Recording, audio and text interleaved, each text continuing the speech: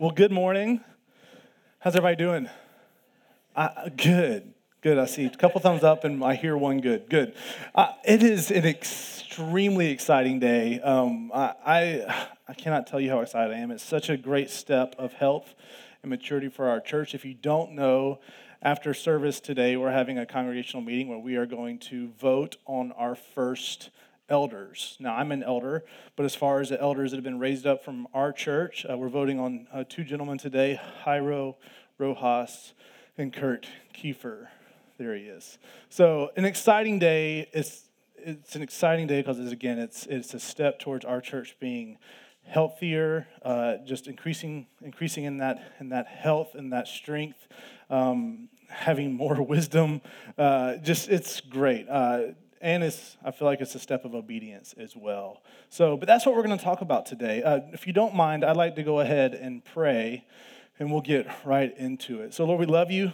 We thank you for today. We thank you for a chance to come together as friends, as strangers, as brothers and sisters, as your children, as the redeemed, as seekers, as wanderers, God, just as we get to come into this place and, Lord, and be transformed by your truth.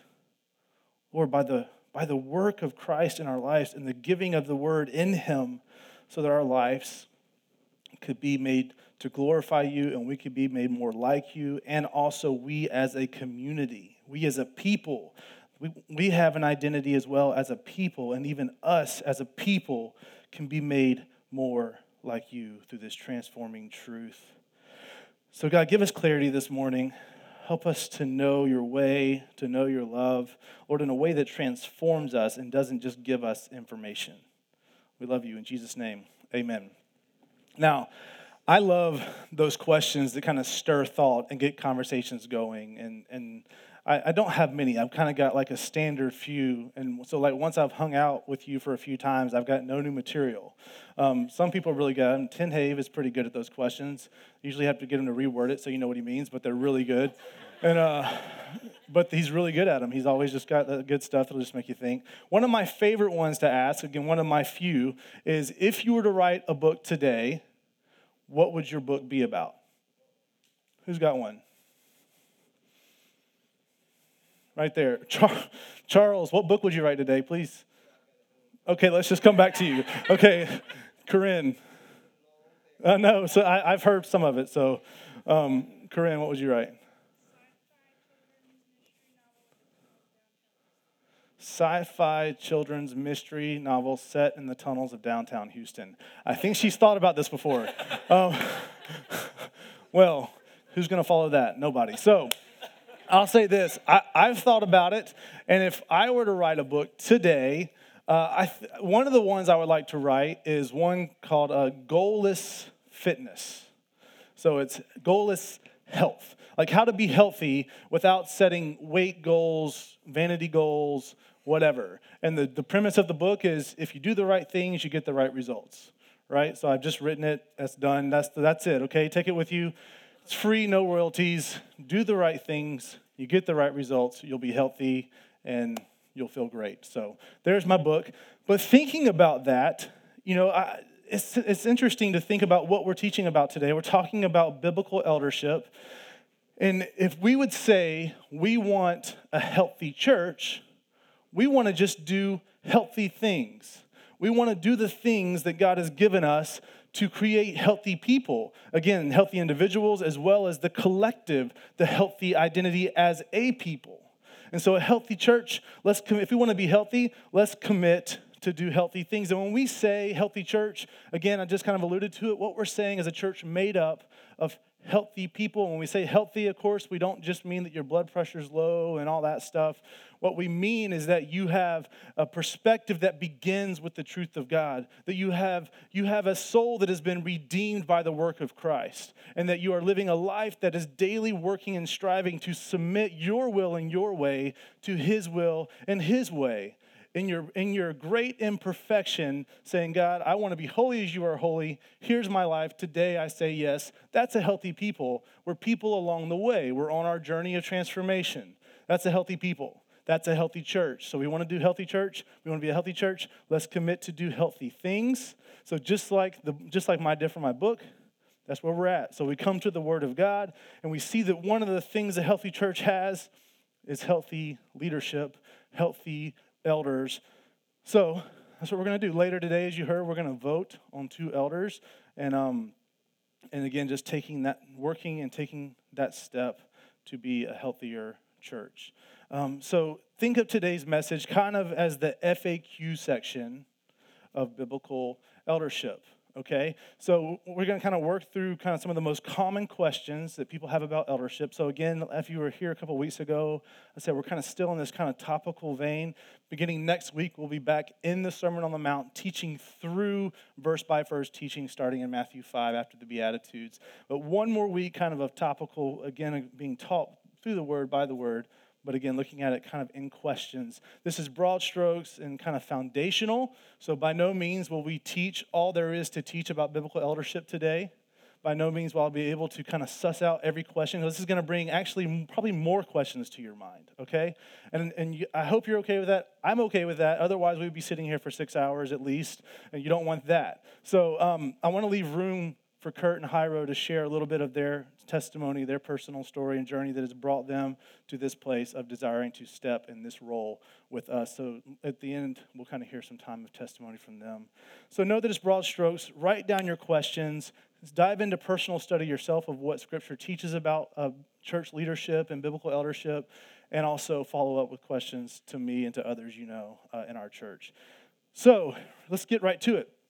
If I had a goal for the day, I would say it would be this: that we all leave today compelled towards gospel mission with a clearer understanding of how God has given our local church to be ordered and led so that he would be glorified and we would be equipped for his kingdom work and cared for by one another. Right? Did you get all that? Should I read it again?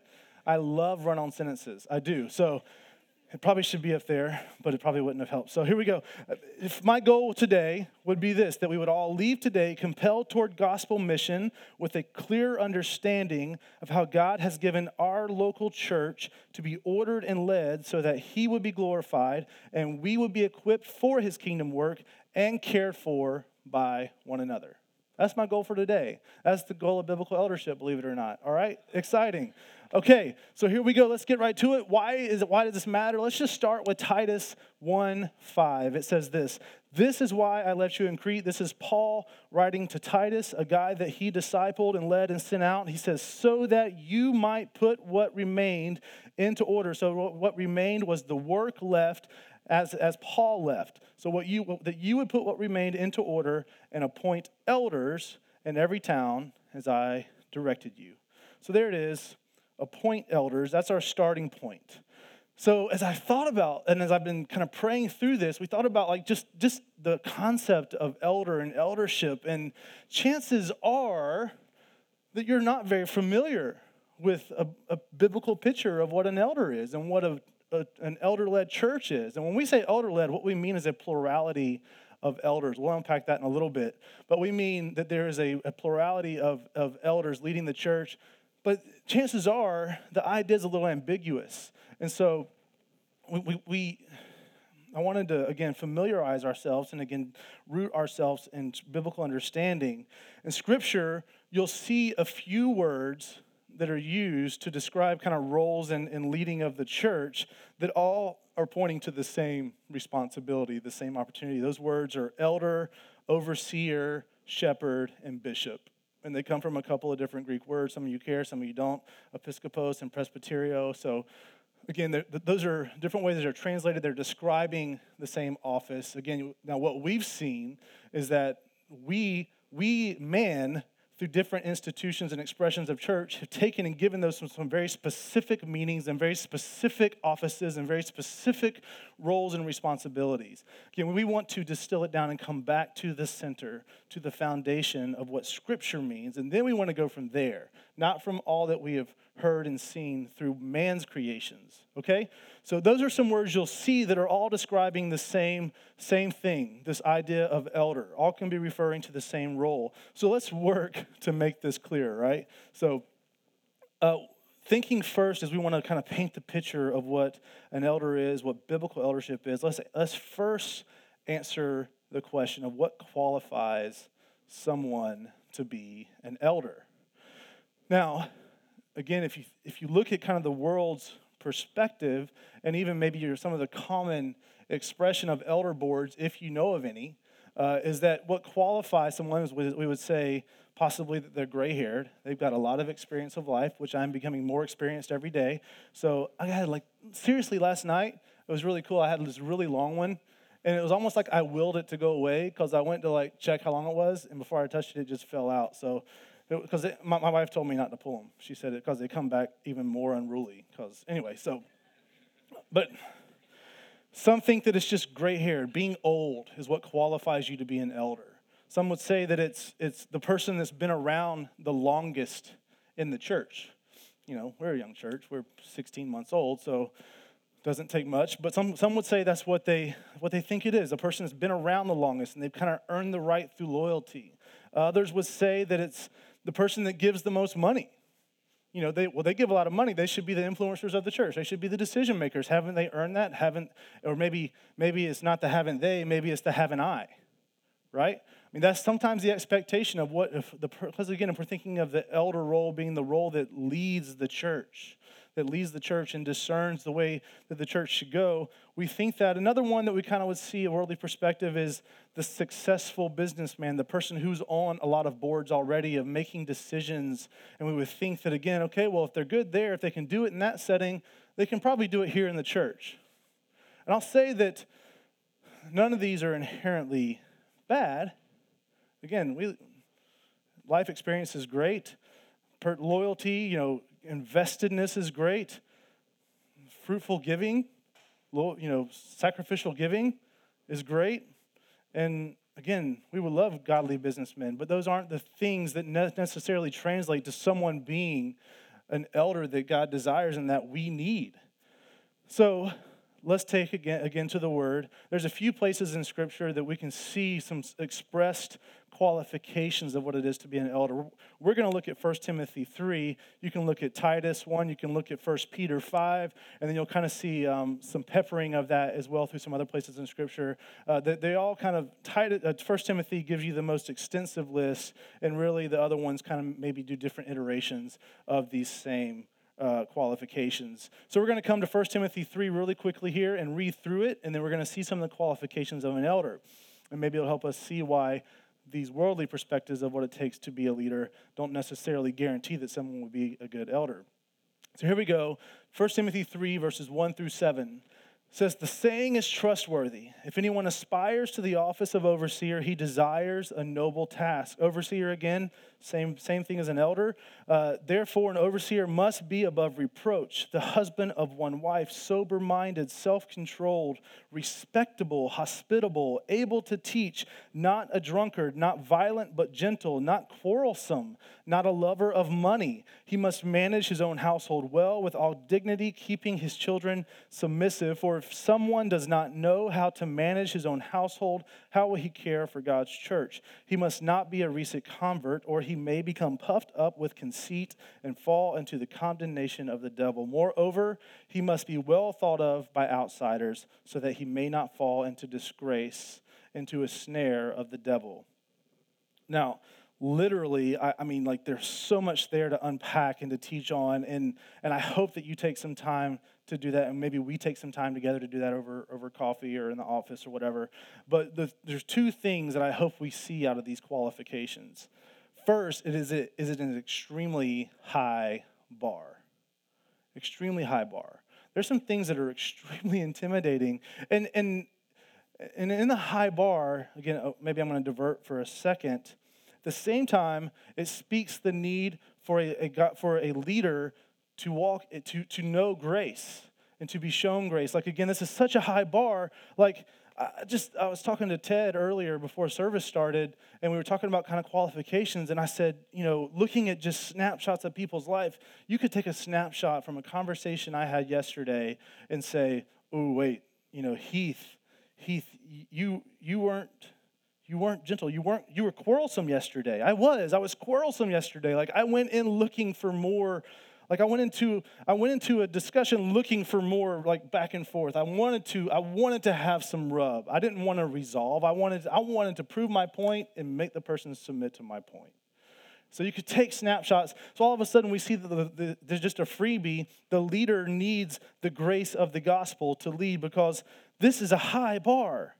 But yet, again, hopefully just a view, like pulling out to the view of the entire person's life, we see, and we'll kind of come back to this a little bit, but that is characterized overall by the character of God, by someone living a submitted life along the way, as we talked about, and that is not the norm, but that is, again, an expression of our flesh, but yet that we submit that, we become confessional, we may, again, a little bit of a diversion. But we see that there's a need for the grace, even is a high bar. The second thing I want us to see is that these qualifications are not just for elders. I mean, let's just look at this through the lens of Scripture. What we know, God commands his people to live like. We were created in God's image. There was a fracture of relationship and a fracture of that image being displayed in the fall and rebellion of our sin. And then there was a restoration where Jesus came in and reconciled us and made us whole. And so in doing that, we are all brought into that. We are all, if you called on Christ as Savior, surrendered your life, you are a sinner made saint. You are a people now set apart for God's holy purpose, every one of us. And so this is an expectation for all those who are in Christ. It's not just that the elders, those who are called elders, are the ones that are expected to live this way. Let's just get honest. Like, this is what we all pray that our lives will look like. And who wouldn't want these things in their life, right? I mean, who would want to be described by the antithesis of any of these? We would all want to be described by these. And it's because, again, our heart, those who are reconciled to God, desire with all that they are to see that flourish in their lives, to see that expressed. And so it's a high bar. It's not just for the elders. But what it is, even though it's not a greater expectation, there is greater accountability. That's why when you see it start there, for if anyone aspires to the office of overseer, it's not saying that they're hungry for the position. What they're saying is that there is a compelling in them. There's a conviction that says, God is leading me, is calling me to step in and take on this role, because we'll see that it is not an easy task. We'll see that it is tenuous, and we'll see that it is demanding, and it calls for sacrifice. So if you were doing it under some other motivation, whether it's selfish gain or whether it's outward pressure, you will crumble one day. You will be exposed. And so again, there is this, so we see again, not greater expectation, but greater accountability. James 3:1 says this, "Not many of you should become teachers, my brothers, for you know that we who teach will be judged with greater strictness." Again, so just greater accountability. We're not asking for perfection in our elders, and neither is God. Jesus is the only perfect man. If you were to keep reading in James 3, you would see that it says that Jesus is the only, it says, therefore they will be perfect, but Jesus is the only perfect man. So what we understand is that that's impossible, but yet what we are being asked for is a life characterized by the character of God. We would see this in their priorities, in the way that they're courageous and stepping into the unknown. We would see it in the way that they live lives of integrity. We would see it in their humility. We would see it in the way that they step in and lead. We would see it in the way that they step in and serve, laying down their lives. An elder is meant to lead and serve the people of God in the eternal work of gospel mission, making disciples across the whole earth, which is the proclaiming of the gospel and teaching all that has been taught to us in his word. So therefore, if their qualifications are what they are, they would naturally be different than leadership needed for earthly temporal endeavors. We would need ones that reflect the very priorities and character of God, and that's why we see that laid out in such strict accountability, because you become visible, you become a target, you're leading out front, you're leading the way, and so again, that is why there's greater accountability. Okay, again, could say more, but we're going to keep moving. So if those are the qualifications, what are the responsibilities? What are the responsibilities of an elder? In one sentence, this is what I would say in one sentence. An elder is to guard and shepherd the flock and guard doctrine. When I say doctrine, I mean the truth of God given in his word. Elders will be involved in the logistics and the administrative aspect of what it is to be the Bridge Montrose as an organization in Montrose, Texas. always feel weird. I feel like I have to say Montrose, Houston, Texas. But in this area, in this local hood, I don't know. So, but I totally lost my train of thought, but I love the Tros. But so an elder is to guard and shepherd the flock and guard doctrine, to guard truth. Elders, they will, although they will be involved in those things, logistics and administration, their responsibility is to lead and serve pastorally. So even as elders chime in on decisions on, a future facility or not, again, we would want to do that thinking kingdom with a kingdom mindset. What is going to propel us in participating in making disciples, glorifying God by reaching people and raising them up in the truth and the things of faith? Acts 20, 28 through 31 says this.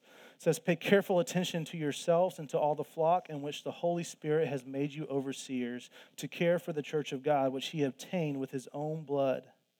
I know that after my departure, fierce wolves will come in among you, not sparing the flock. And from among your own selves will arise men speaking twisted things to draw away the disciples after them. Therefore, be alert, remembering that the 3 years I did not cease night or day to admonish everyone with tears. So we want to see just this passionate, all-encompassing purpose of these who lead in this way to give all of their lives for the sake of the glory of God and for the sake of those they've been given to lead. To summarize what we see in Scripture, to shepherd or guard the flock is to protect, feed, lead, and care. To protect, feed, lead, and care. This includes seeking the lost and straying sheep, those people that are in need, that are either haven't found the truth of God or are wandering from it. To discipline sin. Again, that is a loving thing, just as we discipline our children out of love. As the body of Christ, those who know that the truth of God is good and that it's destructive to go against the truth of God, which is sin, we will discipline sin for the sake of their good. That's a loving thing. Admonishing improper behavior and attitudes. Again, you've heard it said here a lot. We're not about behavior modification, but yet the activity of our life will change as we are, again, transformed more and more into the likeness of God. And we want to, in very real ways, help people understand how their lives can line up as we hunger and thirst and seek for righteousness. That is the active pursuit of dying, killing sin in our life and making our life look more like, again, God. And then also stopping bitter infighting, just the health of the family. Just saying, hey, there's no room for this. Let's deal with what we need to deal with. Let's be direct. Let's be honest. Let's be humble. But let's do it and let's move forward for the glory of God and the good of each other. We stop it. We fight for that. So if that's what an elder is to do, elders should be like protectors, watchmen, defenders, and guardians. Like again, and I'm not trying to put elders on this pedestal. I'm just trying to communicate the role that I lead in and that they're stepping into. So just like qualifications are the same standard, we're all called to this. We're all called to this same responsibility. The elders are not the only ones expected to care for the local church. We are all called and expected to share that responsibility, every one of us. Again, just to go to Scripture, Galatians 6, 1 and 2 says, brothers, if anyone is caught in any transgression, you who are spiritual should restore him in a spirit of gentleness. Keep watch on yourself, lest you too be tempted. Bear one another's burdens and so fulfill the law of Christ. That is to all the people of God, to all the people who are in Christ. After all, we are people, we're a family who's been charged to take responsibility for each other's expressing and experiencing gospel mission and maturing. That is who we are. An elder's job is to equip the people of the church for kingdom work, for that gospel mission. We see it in Ephesians 4, 11 and 12. It says, and he gave the apostles, the prophets, the evangelists, the shepherds, and the teachers to equip the saints for the work of ministry, to building up the body of Christ. So that means that we as elders, our main concern is you, to come alongside and help you grow in the first things of faith, help you grow in the understanding of who God is and who you are in him, help you grow in your understanding of your spiritual gifts and how they can be used for God's kingdom work, not just to volunteer at the bridge. It's much bigger than that. This is a global vision. This is God's eternal redemptive work for the whole world that we're participating in. And yes, it starts here in this room and it goes out. But yeah, that's what we're working towards. We as elders are supposed to come alongside and equip you so that you can be the ministers. Sounds fun. not as easy, but it's fun. Picture just if everyone in this room, I know it's today some of your first time, picture if everyone in this room said, okay, that's who we are. That's what we do. And all of a sudden, we order our lives and our activities in that way. Like, what will happen to this world? That's what's promised. We get to see the transforming work of the gospel flow through us as we structure ourselves in a way that honors this as God has given. So an elder is more than an office. Yes, as we saw just right then in 1 Timothy 3, that it is an office of leadership in the church. An elder's responsibility is not to occupy an office. Okay, so what does that mean? So the elder's authority does not come from the office. It comes from Jesus Christ. He's appointed by the Spirit. The Spirit leads and appoints the elder. It's a spiritual thing. And the only authority he has is the authority of Jesus Christ. He never acts on his own authority. And if we do, let's call him out. Call me out. Okay? I invite you. I don't know. I pray it never happens. I pray it doesn't have to, but I invite you. I implore you for the sake of God's glory and for the health of our church, do it. But yet, we don't act in our own authority. We act in the authority of Christ. And an elder is not called to serve an office. He is called to serve the church. It says in Corinthians, it says you want to be a part of a spiritual work, participate in building up one another. That's the spiritual work that satisfies. So as we see throughout Scripture, the call to lead is the call to lay down one's life for the sake of those they're leading. And I'll give you a few examples I could, but I'm just going to give you Jesus. There was no one more worthy to just lead, to just say, follow me, which he did. But in that, he laid down his life to the point of death, to the point of a humiliating, excruciating death on a cross. So as the elder, we're saying we will lead by laying down our lives. So in my mind, this next question is such a natural follow-up to looking at the responsibility of elders and what we flow out of. And that question is, why a plurality of elders? Why, and when I mean that, like, I'm an elder, right? So if we just left it as it is, we would have an elder-led church that is just really no different than a lot of churches you know of, where there's kind of a corporate structure, where there's a point and a pyramid, and it goes from there, and everyone does what he says, and he gets the word from God, and everyone else just says, okay, well, he said it, we do it. All right, we're here to do what he said. That's not what we want. So why a plurality? Why a plurality? First, we feel that it is what the gospel gave us. In the New Testament sense, every time we see reference to elders, it is plural. Just a couple of examples. James 5:14, is anyone among you sick? Let him call for the elders of the church and let them pray over him, anointing him with oil in the name of the Lord. Now, and when I say that they're plural, here you see elders in English. The original Greek, the sense is plural as well. Acts 14:23, it says, and it's the same thing here, and when they had appointed elders for them in every church, with prayer and fasting they committed them to the Lord in whom they had believed.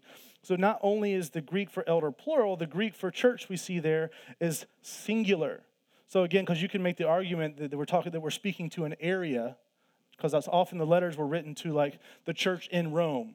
That's a big area. So we could say, well, it's the same thing. But here, if you look at the original language, we see that it is plural for elders, singular for church, and it's pretty clear there in Acts. It says in every church. So first off, why plurality? Because we feel like it's a step of obedience. It is just because we believe that what God gives us in his word is good, and it's good for us, and it's for his glory, and we want to participate in that. And so just for that reason, we say, okay, that sounds great. Let's do it. Also, we are prone to make idols out of our preference for the tangible and touchable. We will turn to an idol because it's easier, because it's tangible and it's touchable. We see this in the way people have strived for a human leader, first with the people of Israel and them crying out for an earthly king when God has said, no, I am your leader. I am your king. He said, you will be led by the prophets through my word through them. And they cried out, and he finally gave him Saul. And it was horrible, a train wreck. And it's been perpetuated ever since then. We see it even like in the New Testament, Paul and Apollos. I mean, if any earthly man, any earthly pastor did it right, it was Paul. And yet we see in the word where all of a sudden he's like, hey, some of you said you follow Apollos. Some said you follow me. Hey, I say we follow Christ. And if you're going to follow me, only follow me as I follow Christ. And so we are prone to make idols of our leaders, and that is more likely to happen when there is one man. And we don't want that. That is a death knell. We don't want that. Again, Colossians, just to make it clear, Jesus is our head pastor. He is the head of our church. He is the one that we, again, as we act in his authority, he is also the one that we follow. Colossians 1:18, the beginning of it says, and he, Jesus, is the head of the body, the church. 1 Peter 2:4, and when the chief shepherd appears, that's Jesus, you will receive the unfading crown of glory. The chief shepherd is the head of all shepherds. We are simply shepherds of his flock, steward shepherds. Personally speaking, it liberates me. It liberates me to lead in spite of my imperfections. C.S. Lewis points out, he says, we all have a fatal flaw. He says, we all have a fatal flaw. We all have a flesh to deal with. I love the way this one guy, Robert Greenleaf in Servant Leadership, kind of summarized this. I think we have it on screen. It says, to be a lone chief atop a pyramid is abnormal and corrupting. None of us are perfect by ourselves, and all of us need the help and correcting influence of close colleagues. When someone is moved atop a pyramid, that person no longer has colleagues, only subordinates. Even the frankest and bravest of subordinates do not talk with their boss in the same way that they talk with colleagues who are equals, and normal communication patterns become warped. So plurality only reinforces the reality that we are all responsible for participating in the Great Commission. So first, it protects me as a leader. It protects you as those who have trusted the design and structure of God, saying, okay, we've trusted the leaders that have been appointed as what we have felt by the leading of the Holy Spirit. So we're saying, hey, man, the more, the better to an extent.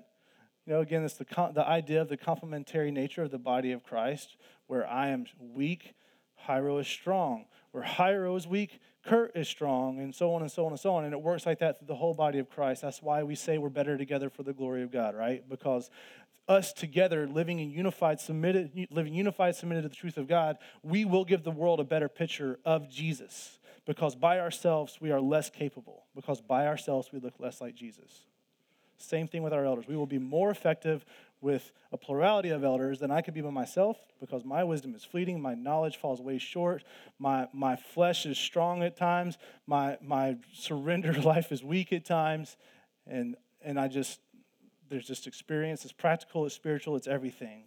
So we want to see that. That's why we say that the plurality is there. And then, like I just kind of got ahead there for a second, it also models the expression of the entire church. That just as we share responsibility in leadership, we all share responsibility in living out this mission and purpose of glorifying God, caring for one another, and reaching the world with Jesus. So, I started out by saying if we want a healthy church, we need healthy leaders.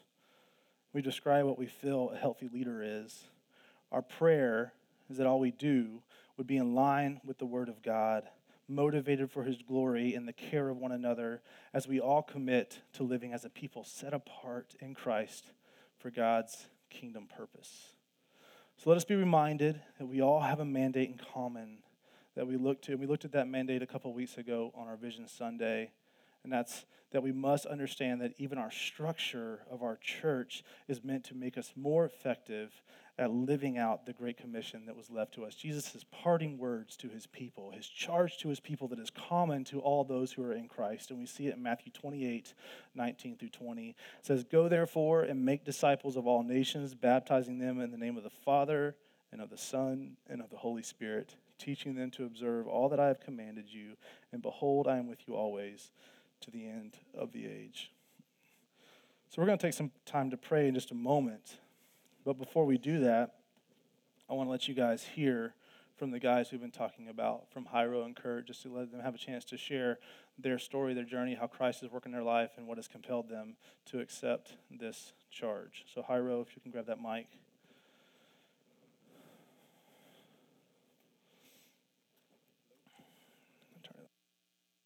Hello? Hello?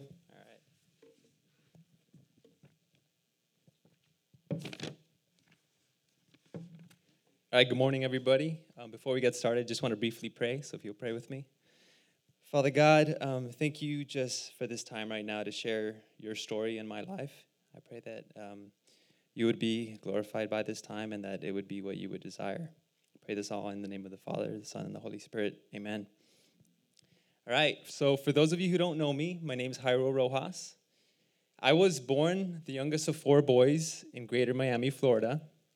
I was born to 2 loving parents.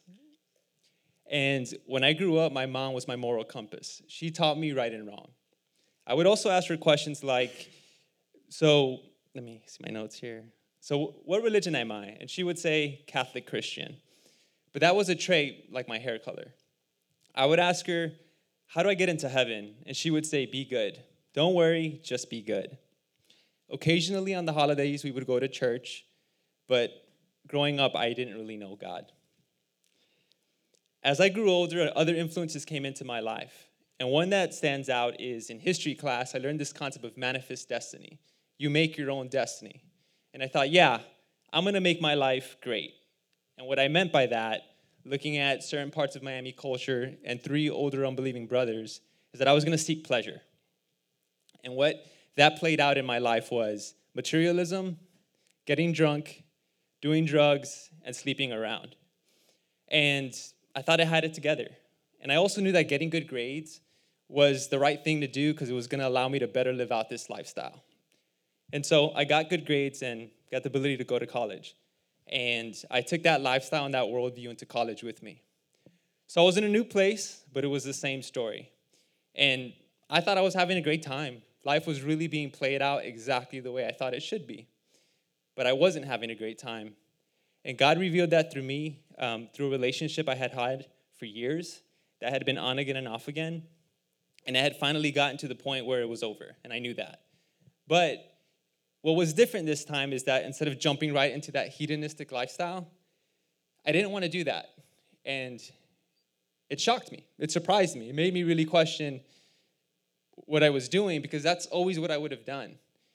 And so I asked myself, well, what is my life really about? What am I trying to really live out? And I had no idea. But I just said, okay, I'm going to take a step back. I'm going to take a break from everything. I'm just going to go to class and just chill, relax. And it was during this break that I was walking through campus, and I had an acquaintance from class hand me this flyer. And on the flyer, it said Crouching Tiger, Hidden Dragon, which is an awesome movie. If you've not seen it, I recommend you see it. And the Bible. Now, I didn't know much about the Bible, but I knew it to be a book of knowledge. I almost thought of it in a mystical sense. You know, you hear about it, but you don't know what it is. So I said, awesome movie, Bible. Yeah, I'm going to go to this. This is awesome.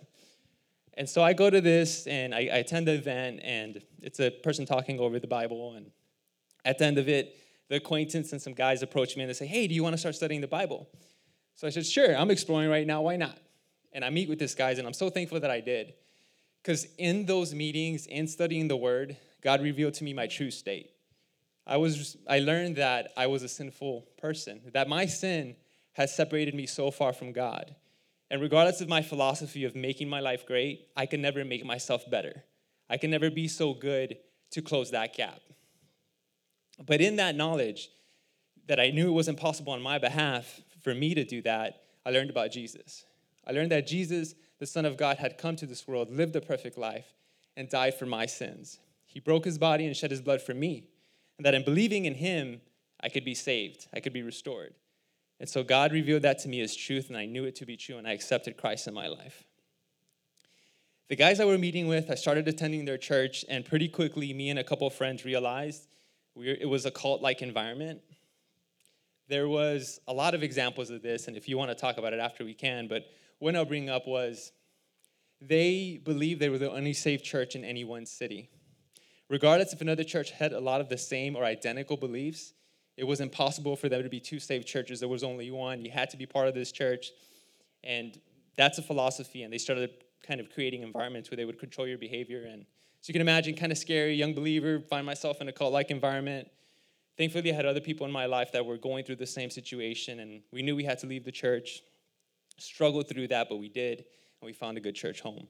I bring that up only briefly to show that it could have easily been a part where I would have said, what is this religion business? I try it and I end up in a cult.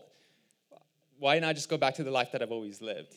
But I didn't. God had revealed this truth, and I wasn't going to flee from it, and I'm so thankful for that. So 21 years not knowing God, and I meet him and start the journey of growth. And if you fast forward through that journey, you'll see a lot of ups. You'll see a lot of downs. You'll see evidence of growth, but you'll see a lot of evidence of me still being like a young believer, craving that spiritual milk. And that's where God worked again and put a catalyst in my life to cause more growth, and that was my wonderful wife, Corinne.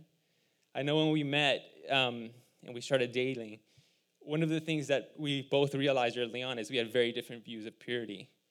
In my mind, purity for me was, quite frankly, you stop short of sex and it's okay. Her views of purity were very different, and it wasn't just physical. It was on a social, mental, just all aspects of our life and in our relationship. And it was awesome. And the challenge was great. It was hard, but it was what I was called to. So I ended up getting plugged in with her church at Grace Bible Church. We attend what's called a growth group. Here we would call it a curriculum-based transformation group, and just really grew in that event. We ended up leading a couple of those and just really got involved in the church. And one day we're sitting at the Grace Bible Church, and some guy, Heath Haynes, is at the front talking about some church that's going to plant in Montrose, which is where we lived. Based on a lot of aspects of the Bible, but one of them that really resonated with us was this aspect of community, which we were struggling with at Grace. And so I think after that, Corinne and I quickly realized we were called to attend this church, and we've been blessed to be a part of it nearly from the beginning.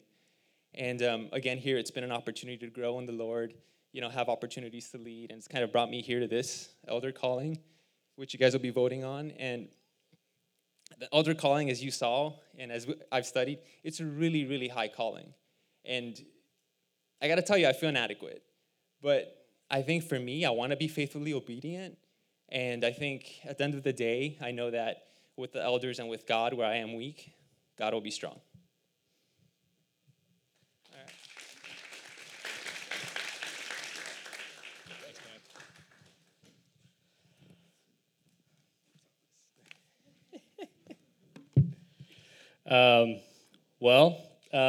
Thanks for just allowing me up here to share my story. I'm going to give the abridged version. Happy to give a longer version. I'm also going to start in prayer. Heavenly Father, thank you for this opportunity to just share the work that you've done in my life. Just a story of grace and love, and the work that you do in all our lives, Father. Your almighty name I pray. Amen. My name's Kirk Kiefer. My name's up there. I grew up the youngest of four as well, and I grew up attending a Catholic church with my parents, or with my mom, really. And that really, I think, taught me some, introduced me to the concept of God and introduced me to the concept of the cross. When I was 10 years old, my older brother, Craig, who was a year older than me, just died all of a sudden. He passed out. My dad actually was getting converted into the Catholic church that night, and our brother passed out, and he died the next day, which happened to be Easter. That led to a lot of devastation in my family, a lot of confusion as to who God is and really what what God's goodness is and just why that would happen. Everybody kind of went their different ways. Our family stopped talking pretty much altogether. I was the youngest and felt the greatest weight to succeed, to live a life that was not only my life but my brother's life, and really my life became about control. Never wanted to feel that way again. Never wanted my mom to feel the pain that she felt. And just relying on myself. I didn't need God. I wasn't sure what he could do for me, and just wasn't a relationship I was interested in. When I went to college, the feeling of control and really kind of living to not upset my mom easily transformed to the idolization of other women, and then further idolization of myself and what I could do. I had a lot of very impure relationships, was not walking with God, didn't know him, didn't really want to. Within a year of graduating college, I was engaged, and I actually got married a year after that.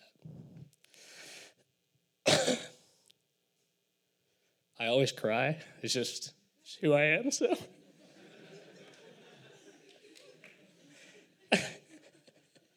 Within 6 months, my wife had cheated on me. I was lying. Within a year, we were divorced after that. Yeah. No. I fell into a downward spiral, so just of shame and sin, turned to idols, sex, any way I could get it, and just further reliance on myself and success in work and money but mainly sex. Tried to fill that void that we all have in our lives without God. Just utterly broken. In this time, God put people in my life that reintroduced me to who He was. Started bringing me to church.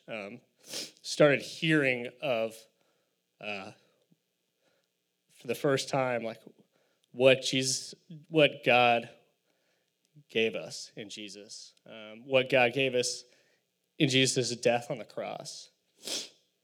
I was really unwilling to hear some of that at the time, but I just started to hear it. It was intriguing to me.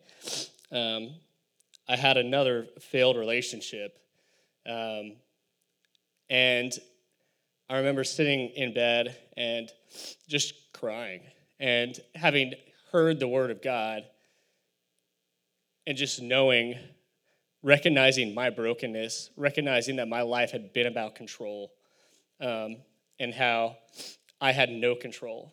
I had no control over myself. I had no control over my situation. And I was in desperate need of God and a Savior. And I prayed, God, save me. I submit to you. You are God. I can't control myself. You're in control. Just save me. I'd say, nearly immediately my life began to change.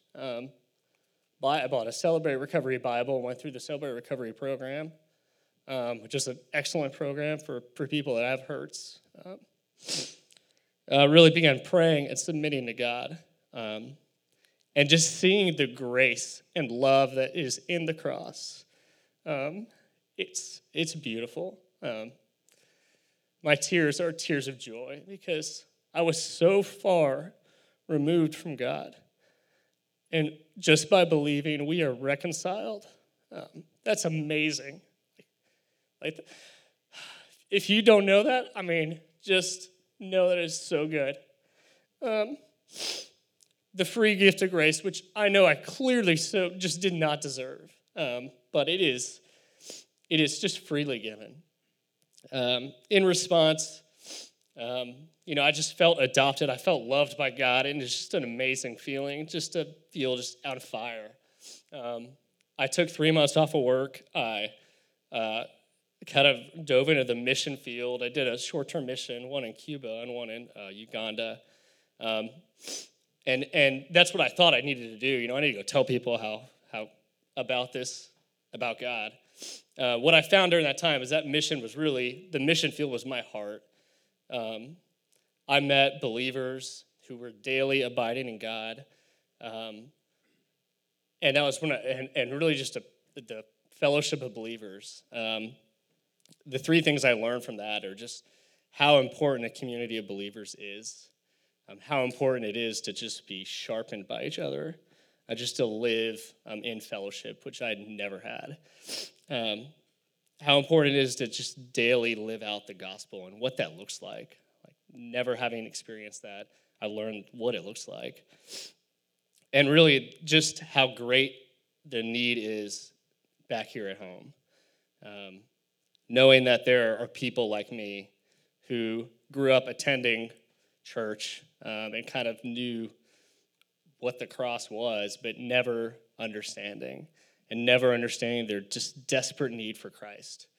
There is such a great need here.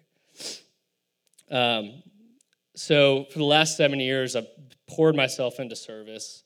I have been working with Young Life, Houston Southwest, where it's just awesome to meet and live life with high school kids, to love on them, to show them their great need, but to show them how all that need is met with a Savior. Also, been involved and have a heart for missions still, local and global. There is, there's a beauty in living out the gospel abroad and living it out here. The mission field is everywhere. Children's ministry is another thing I'm very, very involved with, and I love just teaching the kids just truth. God is so big. God made everything. God is in control, and He loves you. We can never hear that enough, Like, how good does it feel just to hear that come out of my mouth? Gosh, that's so good. Small groups, been involved in small groups and disciple making, and really just, I think God is teaching me continually the importance of disciple making and what discipleship looks like, how it looks to live with people, and to speak truth into each other's lives. About 5 years ago, I met Marianne, and learned about. I'll just say, it's been a great journey. It's been a great picture of God's grace and love, which really just sums up my life. It's just a picture of God's grace and love.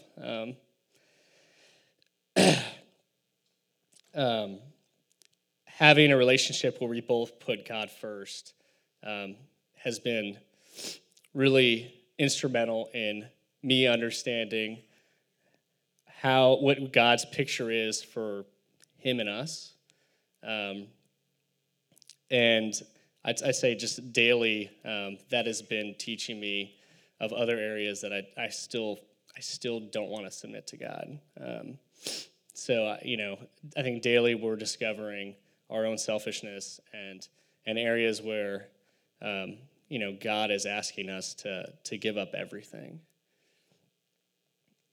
When it comes to eldership, actually the first coming to the bridge, it was our first decision. We got married 2 years ago, and it was our first decision as a married couple was GBC was starting a church plant, and it was, what are we going to do? Should we join this church plant? And careful prayer and leadership, and also just stepping out in faith. Knowing that this is a community of believers and it's in a place of brokenness, meeting the other people that had started to gather around to come to the bridge, just really, I think it really, it just was there's such energy behind the crowd that we had joining, of such a great energy behind a mission, and just how important fellowship and community is, and that really spoke to us. So we decided to join. Now the eldership, I think like Hyro, we went through an eldership class together with a couple other guys here, and it's a tall task. But and I think we've talked about it before, like we don't always feel, totally worthy of this task. But I mean, God is good in everything, and God is leading us, and knowing that I need to daily submit to God in every decision I make, daily submit to God in my life, and hope to do the same thing with this eldership process. So, appreciate it. Thank you. Here, I'll take it for you. Thanks. Man, I'm so thankful for these guys. And man, I'm sitting here. We're about to close our time of kind of our message time and prayer as we do every week. But before we do, just hearing these guys just share their journeys is such a good reminder of just, gosh, the power of hearing a story of a life transformed and claimed. And what's great about those stories, and was very clear from Hira and Kurt, that it wasn't a story of their goodness or their effort or their achievement. It was a story. Their stories are stories of God's faithfulness and His grace and His goodness. And so just let that be a good encourager and reminder to all of us to not wait for moments like this to share stories, or for testimony nights if you're in a group to share stories. Like, man, share them over coffee, share them often. Ask each other about each other's journeys. Like, ask. Like, what a gift to be able to hear the story and possibly helping someone understand God's truth more from your story. So just let that be a great reminder. What a beautiful picture and a compelling picture of God's love and grace and goodness and faithfulness shown to us in Christ for salvation, and His continued Word and Holy Spirit for our fellowship with Him and work with Him. So, but as we do, we want to come to a time of prayer that we all join in on. And today, I would love for our prayers just to kind of be focused on and offered up kind of in vein of praying for our church, praying for it to be a church that glorifies God, that it's healthy in truth, it's healthy in leadership, and don't pray just for the elders of our church. Pray for all those who are leading in various ways. Pray for us to have, again, you get it. Just let your mind go from there. Pray your heart. Let's be bold. Let's be humble. Let's be confessional, whatever we need to be. If you feel led, pray out loud. If you don't feel led to pray out loud, pray quietly. If you don't feel either one of those, just listen to the hearts of the people of God being expressed. And in a moment, Travis will come up and lead us through communion. So I'll start us, and then we'll go from there. So God, I love you so much, and I thank you for your love for us, God, and I thank you for Jesus. Lord, that because of your great love, took on flesh. You sent your one and only Son into this world so that we could know you, so that we would not have to change first, but that we could be changed by Jesus. Pray for us as a church, God, that we would live humbly, walk boldly, be courageous, Lord, because we know your Spirit is in us, your truth is transforming, and Lord, that your grace abounds. God, I pray that we would be a church what we do is simply what we are. And Lord, help us to have clarity and understanding when we start drifting towards the things that aren't eternal, God. And Lord, that as we do have to make choices about what kind of structure we have and organizationally speaking, and what programs we do, I pray that they would be centered on the sole purpose of building up the church to do your kingdom work in this world, to glorify you and make the work of Christ known. Lord, give us great unity in that. So Lord, I thank you for today, for a chance to hear your truth, a chance to hear stories of lives transformed in Christ, and the continuing work of your truth in them. God, be glorified in us. In Jesus' name.